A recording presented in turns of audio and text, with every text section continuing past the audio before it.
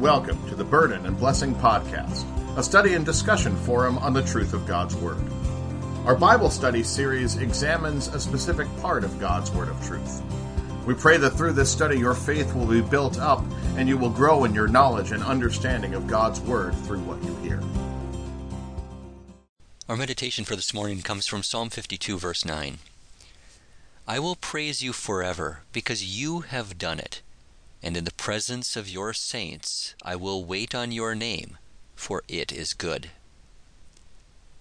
Have you ever been in a situation where you felt like all was lost? Like the world was against you and nothing could turn out well? David was in such a situation when he wrote this psalm, Psalm 52. He was on the run from Saul, and it seemed like the world was out to get him. It often seems like that in our lives. But if we reflect on those situations carefully, we will notice that it is really a matter of perspective. At times we get caught up looking at things in our life from a negative perspective instead of focusing on God and what He has done and what He has promised. It is certainly true that we have good days and bad days. But in those times when our life seems to be unraveling at the seams, it is natural to focus on what is going wrong and become horribly discouraged. As David faces a similar situation in his life, he is reminded that part of the problem is perspective. As Christians, no matter how bad things might seem, the good always outweighs the bad. Is that thought hard for you to accept? There may be times in our lives where it is easier to accept that truth than others. But regardless of what you might face in life, no matter what trial or difficulty you might go through, that statement remains always true for the Christian. The good always outweighs the bad. We just need to see our lives from the proper perspective. Through David's experience and his inspired words in Psalm 52, the Lord wants to give us that proper perspective in our own lives. As David sees his life being turned unjustly upside down, where does he go?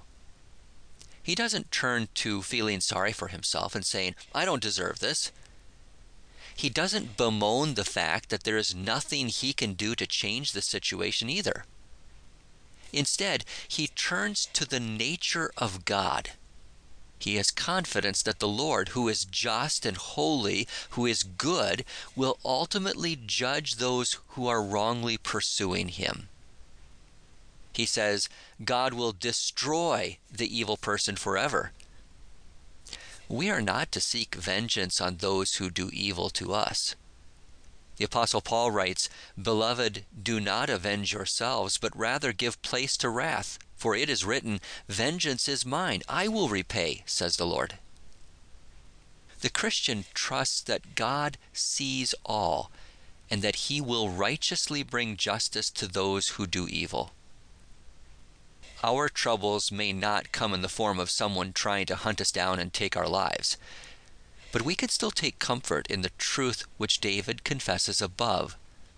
I will praise you forever, because you have done it, and in the presence of your saints, I will wait on your name, for it is good. Yes, God is in control, and He is good. We place our confidence in God and wait on Him.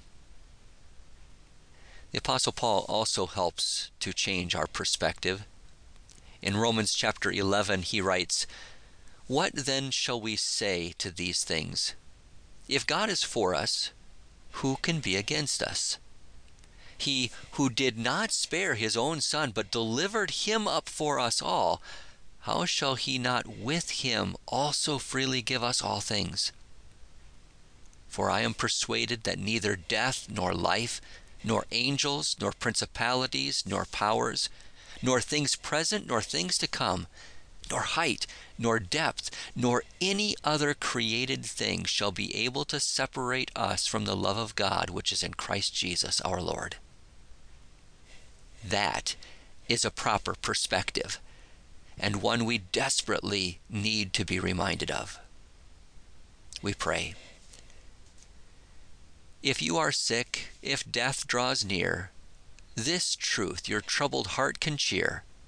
Christ Jesus saves my soul from death.